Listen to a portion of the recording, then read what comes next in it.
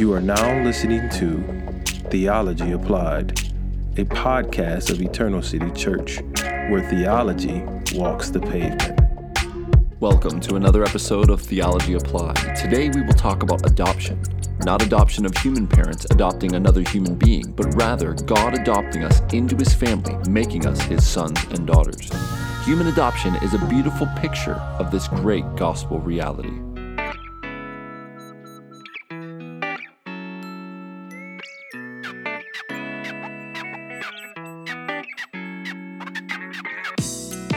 Welcome, friends, to another episode of Theology Applied, and we are continuing through our Ordo Salutis, the order of salvation. Predestination, election, calling, regeneration, faith, repentance, justification, today, adoption, sanctification, perseverance, and glorification. Only 3 more to go after today's episode on adoption. So adoption is, in definition, simply God's removal of us from under the dominion and domain of Satan and placing us into his family as sons and daughters of God, to be fully realized in the new creation. Wayne Grudem has a simple definition. Adoption is an act of God whereby he makes us members of his family. Now, there's a metaphor in the new birth or regeneration, and then there's a metaphor here in adoption, and they are different, and I think this is helpful to open up with. So John Frame, who has been so helpful to me with his systematic theology, his chapter on adoption, I highly recommend it. John Frame differentiates regeneration or the new birth and adoption in this way. He says, adoption emphasizes that God admits us into a family that we did not originally belong to. Adoption describes admission to a family that we are not born into. Okay, so you're coming into this family of God, but you're born actually into Satan's family, and we'll get to that in a minute. Frame continues, the two doctrines are different in this way. In regeneration, God grants new life, born again. In adoption, God grants new privileges, a new inheritance. And so here we have the difference, one being born into new life, it's alive spiritually. Adoption is being brought into a new family. God is now our Father, Jesus is now our big brother, and then we have the Holy Spirit empowering this new life in this new family. So that's the difference between the new birth and adoption. Now, here's the difference in one text. John 1, 12 to 13. But to all who did receive him, the him there is Jesus. This is Jesus came to his own, but his own did not receive him. But to those who did receive him, who believed in his name, he gave the right to become children of God. Adoption. Who were born, new birth, not of blood, nor of the will of the flesh, nor of the will of man, but of God. So the first one is becoming children of God, adoption, we're adopted into God's family. The second part, verse 13, who were born, this is the born again or being regenerate, and then his not of blood, nor of the will of man, nor of the will of the flesh, points to this is not about you. You didn't choose this. Your other family members didn't choose this. This is of God. The new birth is of God. That's why he ends with, but of God.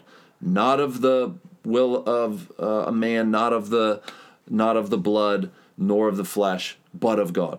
All right, so there's the difference in one text. Now, our first parents, and by extension us, believed Satan's lie in the garden. Our first parents, Adam and Eve, were given direct command and revelation from God, and we were to exercise faith and believe God's word. Well, you know the story. The tempter came in and contradicted what God had said. And so we're going to pick up there in Genesis 2:15 to 17 as the ground or foundation for why we need to be adopted. The Lord God took the man and put him in the Garden of Eden to work it and keep it. Cultural mandate. The Lord God commanded the man, saying, You may surely eat of every tree of the garden, but of the tree of the knowledge of good and evil you shall not eat. For in the day you eat of it, you shall surely die. So there's the promise. Don't eat from this tree. If you do, you will definitely die. Well, Satan comes and he tempts the woman. He's in the form of a snake. And in 3:1-5 of Genesis, we read, he said to the woman, this is the snake, did God actually say, you shall not eat of any tree in the garden? Twisting what God said a bit there. And the woman said to the serpent, we may eat of the fruit of the trees in the garden, but God said, you shall not eat of the fruit of the tree that is in the midst of the garden, neither shall you touch it, lest you die. Now here's the contradiction. But the serpent said to the woman, you will not surely die. Direct contradiction of what God said. You will surely die? Satan, you will surely not die. For God knows that when you eat of it, your eyes will be opened, and you will be like God, knowing good and evil. And so you know the rest of the story. Eve believes Satan. She puts her faith in the word of Satan, and she does not believe the word of God. She gives some of this fruit to her husband who was with her. He ate, and then the eyes of both of them were opened, and they were afraid. They felt shame. They felt guilt, and they went and covered themselves. They knew they were naked, and when God came to walk with them as he did, they hid from him, and God had to call out Adam. He came after him. Adam, where are you? I heard you, and I was naked, and I hid. Well, who told you you were naked? Did you eat from the tree I commanded you not to eat from? And so from that moment forward, when the eyes of both of them were opened, there was a transfer, if you will, into Satan's domain and kingdom. And Adam, now when he had children, would not be born into God's family. There would be this, if you will, seed of Satan born. And we need to have new life spiritually brought into our being. This is Ephesians 2. We talked about this in the section on regeneration. But what happens as a result of the new birth is we are brought into a new family, out of Satan's family, out of Satan's domain, and into God's family, into God's domain. The kingdom of darkness into the kingdom of light. The family of Satan into the family of God. Now, this is in the New Testament. So I want to look at two texts to show this in the New Testament. Ephesians 2, 1-3. You were dead in your trespasses and sins, Paul says to the church at Ephesus, in which you once walked. You walked in this trespass. You walked in this spiritual deadness, following the course of the world. Now, if you want to think about the course of the world, think about the course of a water stream or river. It just flows and it flows and it flows, and it's always flowing. So there's the course of the world. It's flowing in a certain direction. And we were just in that course being carried along. Following, as we were in this course of the world, following the prince of the power of the air, the spirit that is now at work in the sons of disobedience. So as we follow the course of this world, we are actually following, maybe not even consciously, most times not consciously, we are following Satan, or as he's named here, the prince of the power of the air, described as the spirit that is at work in the sons of disobedience. Who were the sons of disobedience? Well, we'll find that out next. Verse 3, among whom we all once lived. We, Christians, were once these sons of disobedience, following Satan, following the course or just the flow of the world, not even recognizing our state of peril.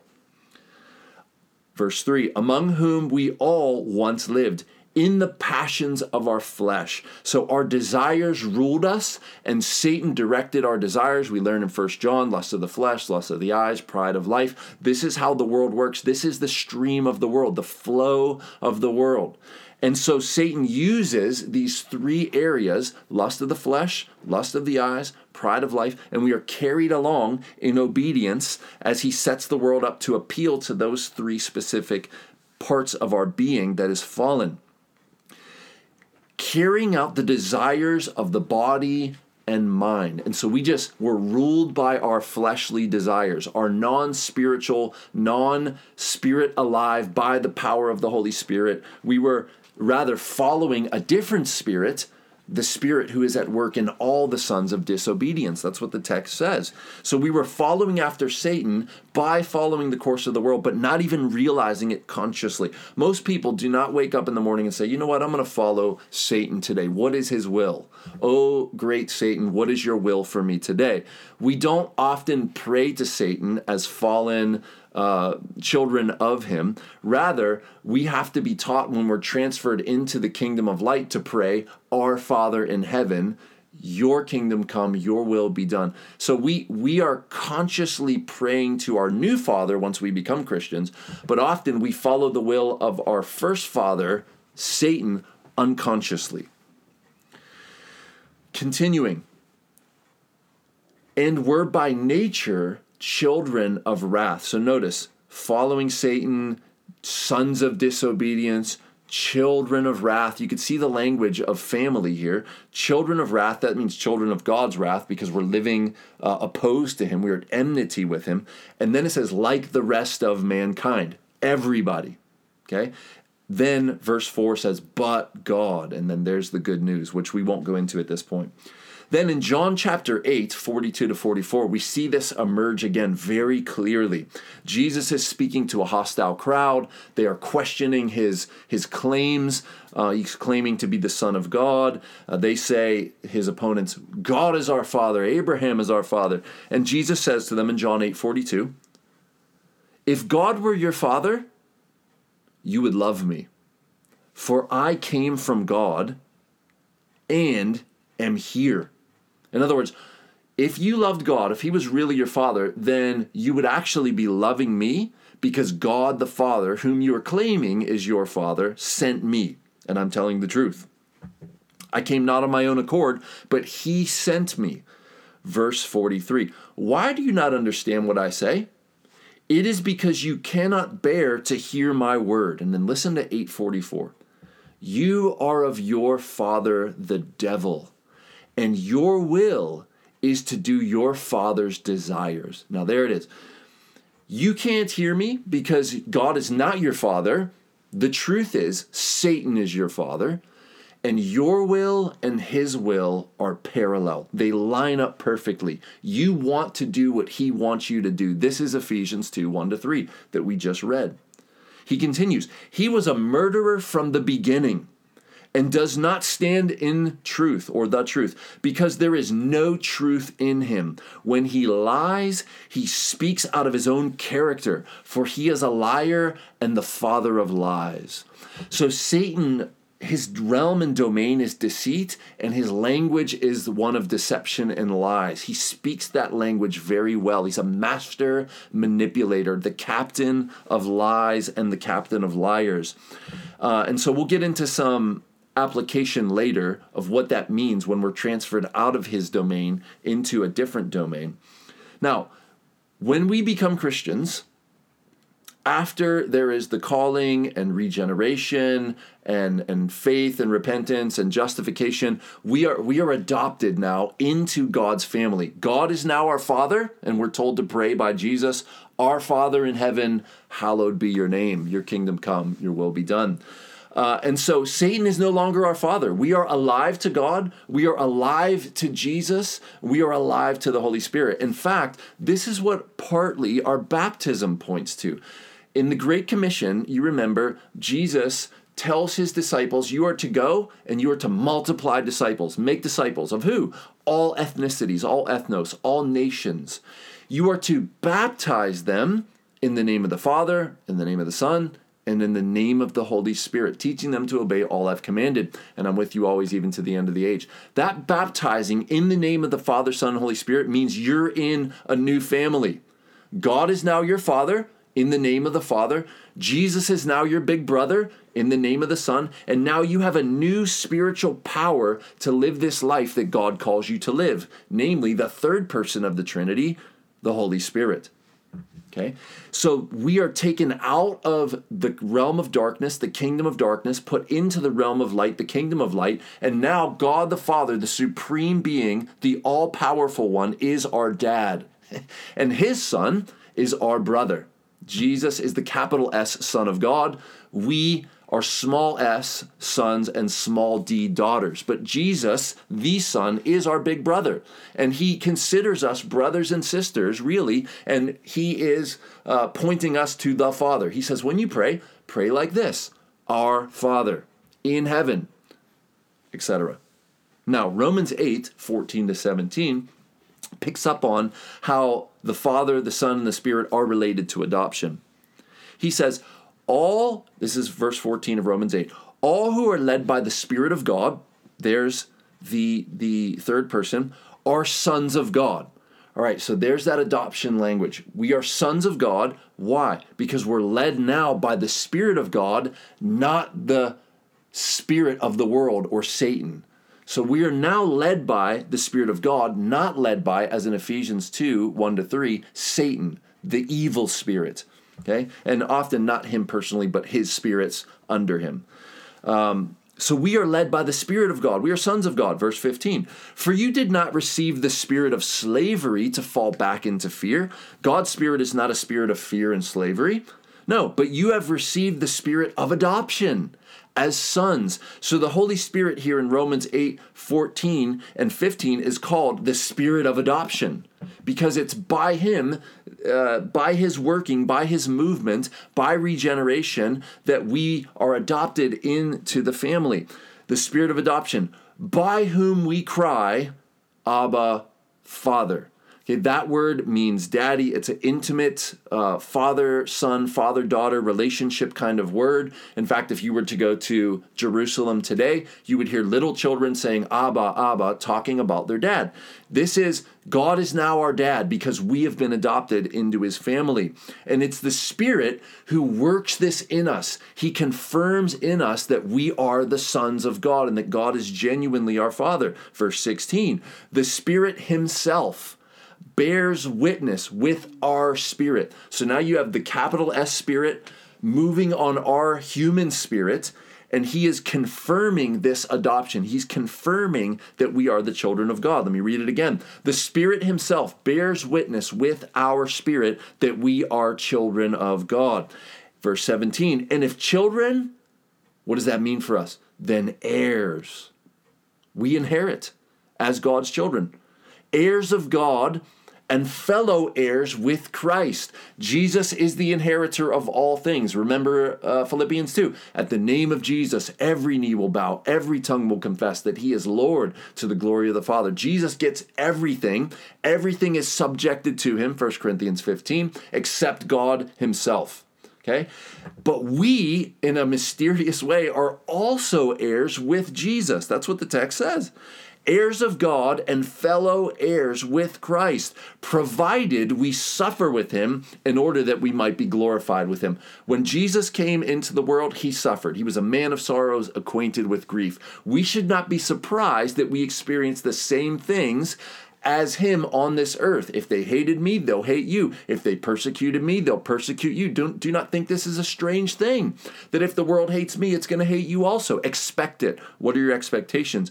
But in addition, after glorification, Jesus is exalted highly. In the same way, we suffer now, but exaltation is coming. Okay, that's what that verse means. We will be glorified with him, provided that we suffer with him now in this present world. How about 1 John 3:1-2? See what kind of love the Father has given to us, already using that family language. See what God the Father, this kind of love that he's given to us, that we should be called the children of God. And so we are.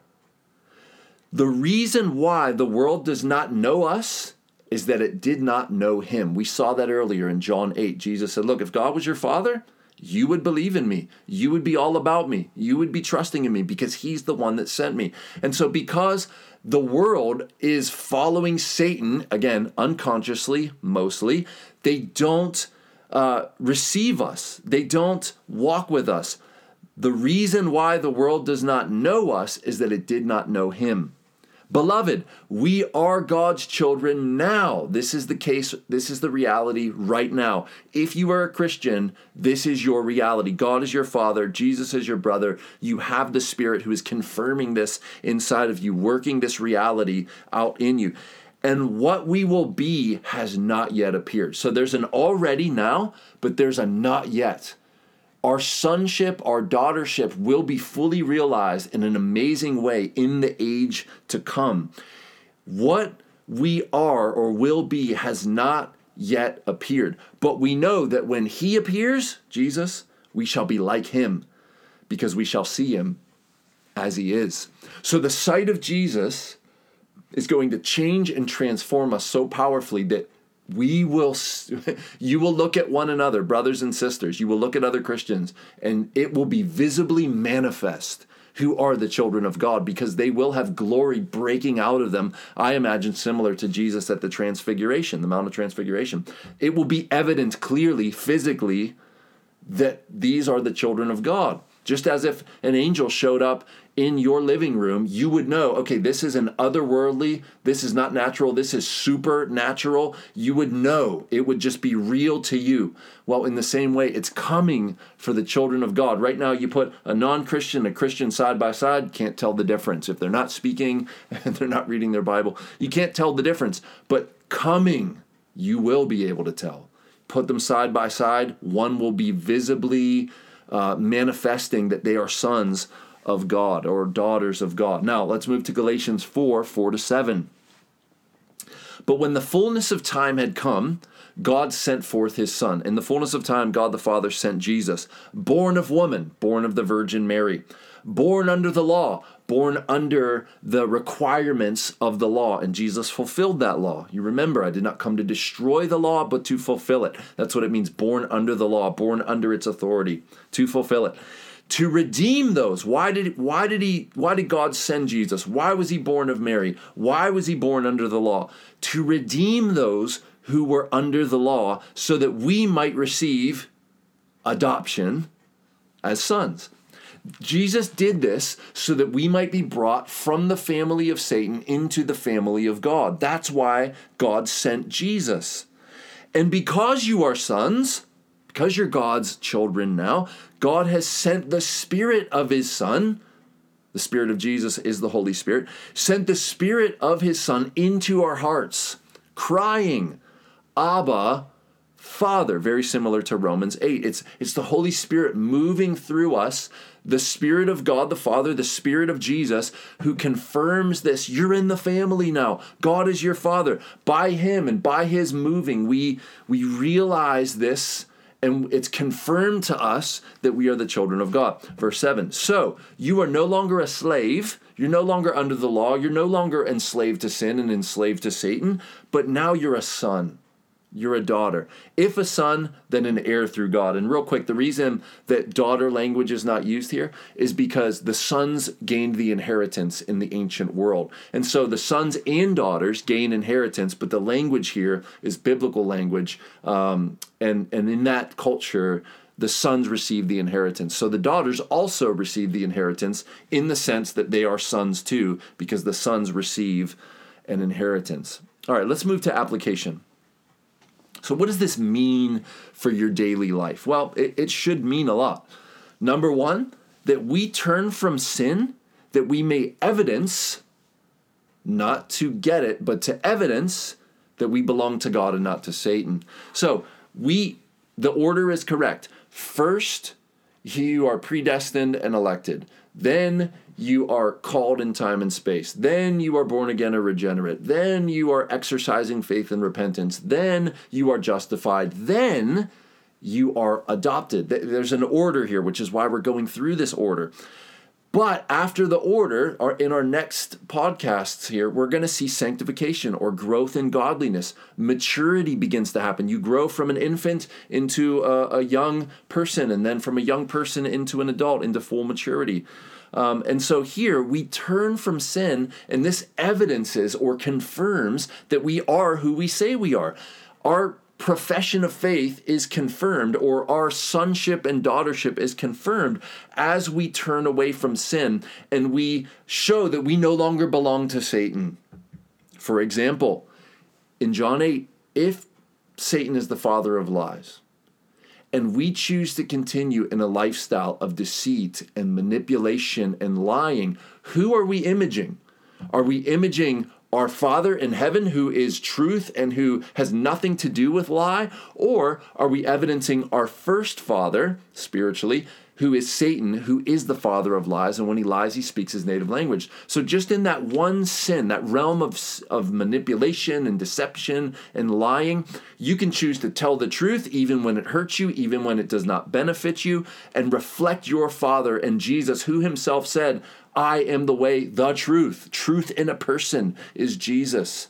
And so in that way, we can tell the truth even if it hurts us, and in that way we reflect our Father. It shows we are sons and daughters of God. Where if we want to lie and be manipulative and be deceptive, we actually show that, maybe we belong to Satan, or maybe we're living out that old lifestyle and we need to change and realize, okay, that's not who I am anymore. I'm not in that domain. I'm not under that dominion. I'm in this new domain. I'm under this new dominion of the truth and not the lie.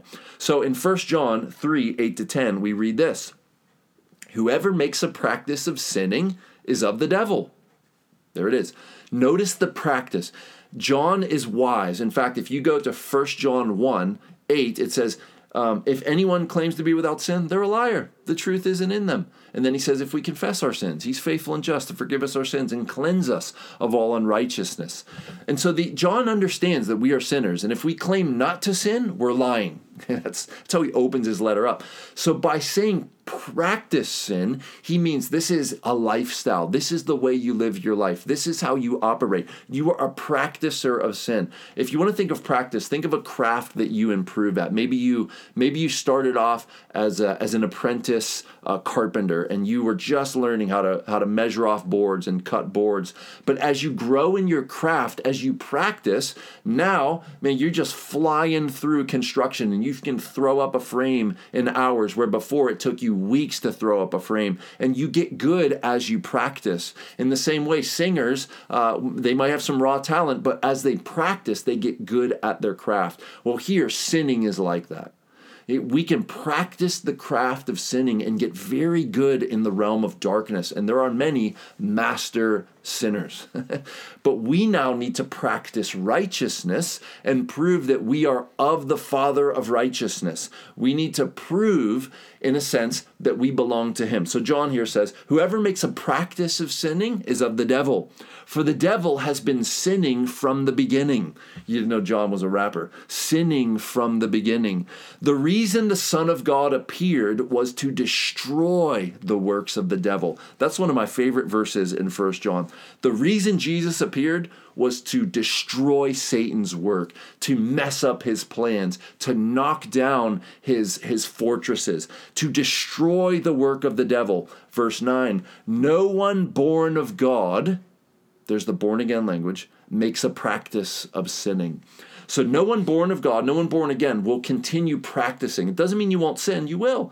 But practice is a different thing than sinning and having to wash your feet. Using that example from when Jesus was washing the disciples' feet, Peter's like, look, not just my feet, but my whole body. And he's like, look, those who've had a bath, born again, do not need to be rewashed. They get their feet dirty, and so they need them washed every now and then. That's the image of we sin as Christians, but we don't need to be regenerated again and again because there's an initial cleansing that comes with regeneration.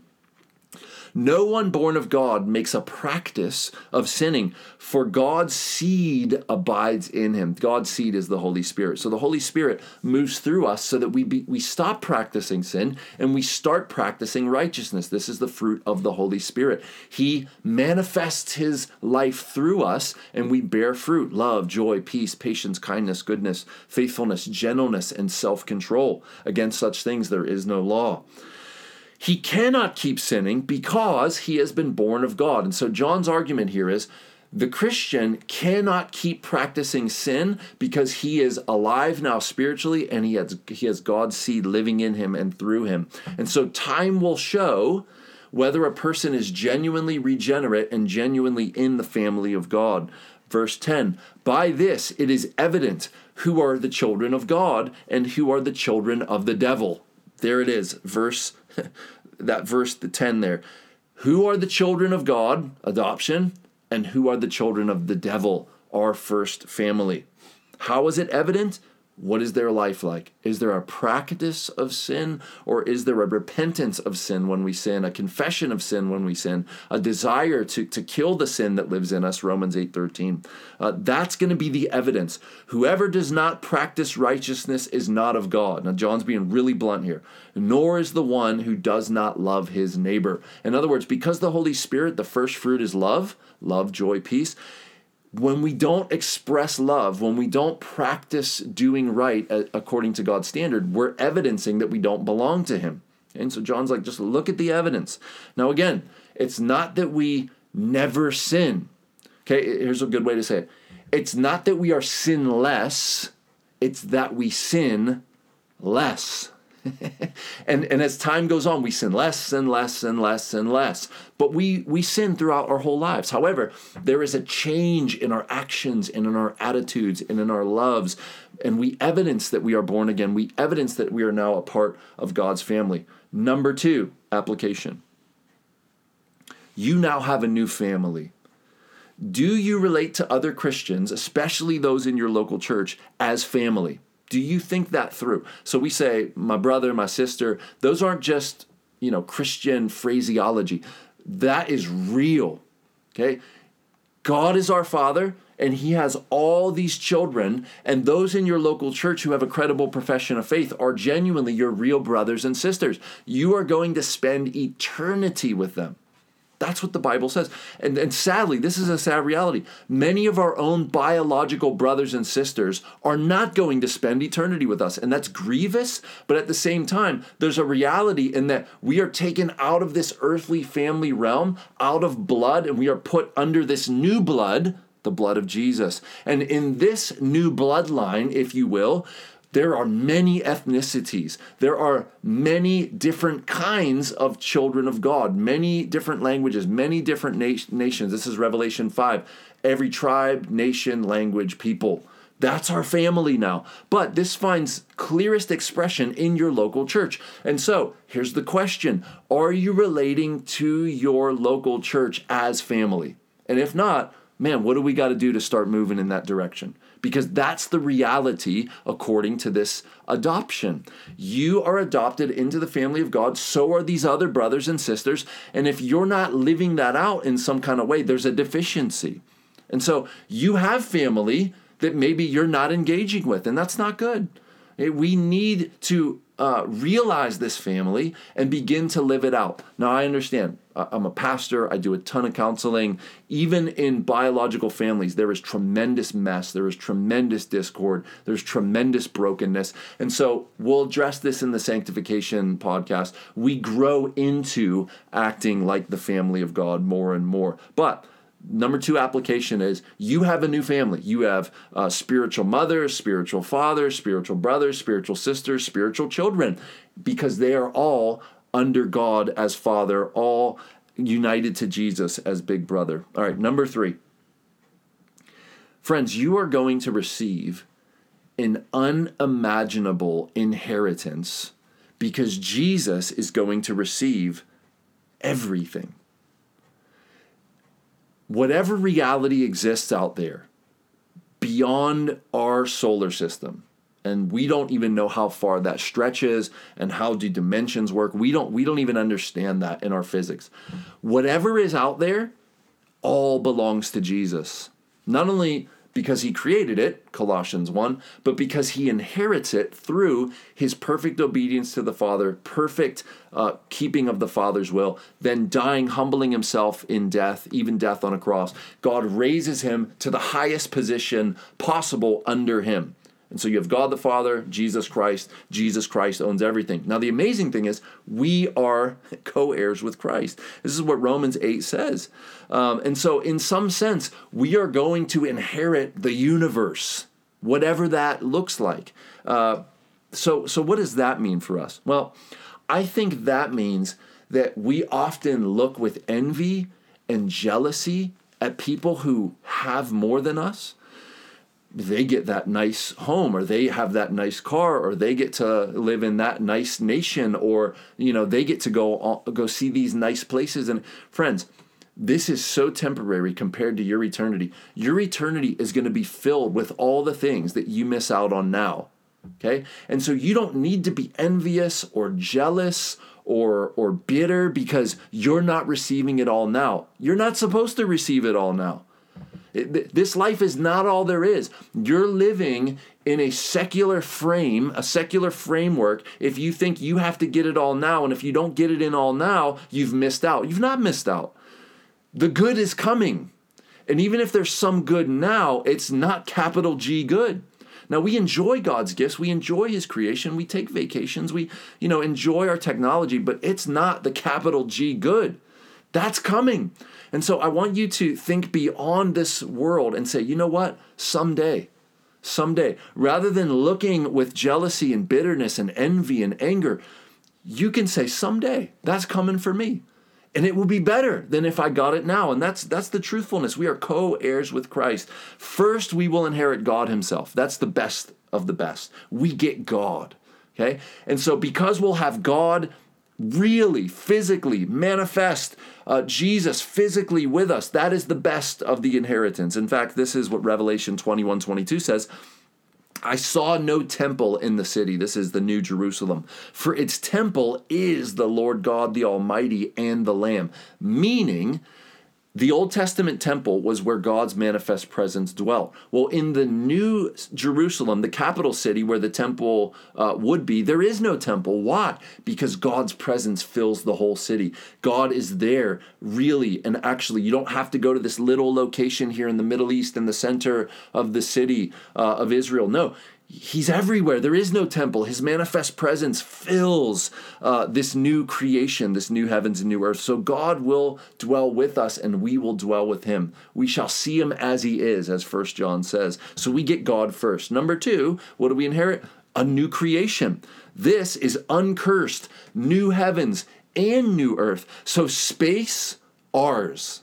What other planets are out there? What other galaxies are out there? We don't know, because space is ever expanding when we build bigger telescopes. But that's all ours in the future. What will we be doing for eternity? I believe exploring other galaxies and worlds. This is going to be our playground for all eternity. We inherit the entire universe, as big as it is, as many dimensions as there might be. Verse 1 of Revelation 21 says this, I saw a new heaven and a new earth, for the first heaven, our current one, and the first earth, our current one, have passed away. Friends, we are going to get an uncursed reality. Creation no longer warring against us, but creation cooperating with us. We are going to have relationships with animals in a way that we do not now. If you roll up on wildlife, normally they run. They're scared of you and they take off. Imagine a world where wildlife that will not harm you will come up to you and you can gather them to yourself. And, you can go into the ocean without fear of sharks and other terrible sea monsters getting you, because you will be at shalom with them. You'll be at peace with them. So the new creation is going to be unimaginable. Imagine going out to the middle of the ocean and riding massive waves without any fear of drowning or encountering, some mega shark or something. All right, number 3, what do we inherit? New bodies. Friends, we are promised that we are going to get resurrected new bodies like our big brother's resurrected body. We shall be like him, for we shall see him as he is. And so this new body will no longer have problems. It will no longer have heart failure and cancer and varicose veins and hearing loss and blindness and confusion of the mind and depression and mental disorders. Gone. We have no idea what it will be like to have a body that is perfected because we have no category for that. You are going to inherit a body that is perfect. And so what application there? Well, right now, when your body begins to break, and it will, the older you get, the more you realize my body is broken. This is not all there is. You get a new body someday. Someday, a body without pain and without pain meds. It's going to be great. All right, more on that to come with glorification. Number 4, last one. Full shalom. Okay, now the idea of shalom is peace in the Hebrew, but here's what it means. Peace with God first. Okay, we're at 100% peace with God. Number 2, we're at peace with self. We are a whole now. We are not disintegrated. We are integrated rather than disintegrated. We are at whole, mind, body, and soul. We are one now, and we are at peace within ourselves. And number 3, we're at peace with creation, which we just touched on. Full shalom is coming for us. We are going to experience a peace that we have no categories for currently. All these things have begun to be fulfilled now, but will be fully realized in the new heavens and the new earth, new creation. The old is gone, the new has come. And so, friends, we have a lot to look forward to. What does this mean ultimately for you? When you look into the future, you should have hope. You should not despair when everything is breaking around you, whether it's politics or economics or your body or your family. Don't despair now, because this is not the end of the story. This is, in one sense, the preface to the story. Okay? When God comes back and cleanses the earth, and there's a new heavens and a new earth, that's when chapter 1 starts. Okay? So have hope as you look out into the future. Don't despair. Don't crumble. All will be well, even though right now all is not well. Okay, we'll see you next episode.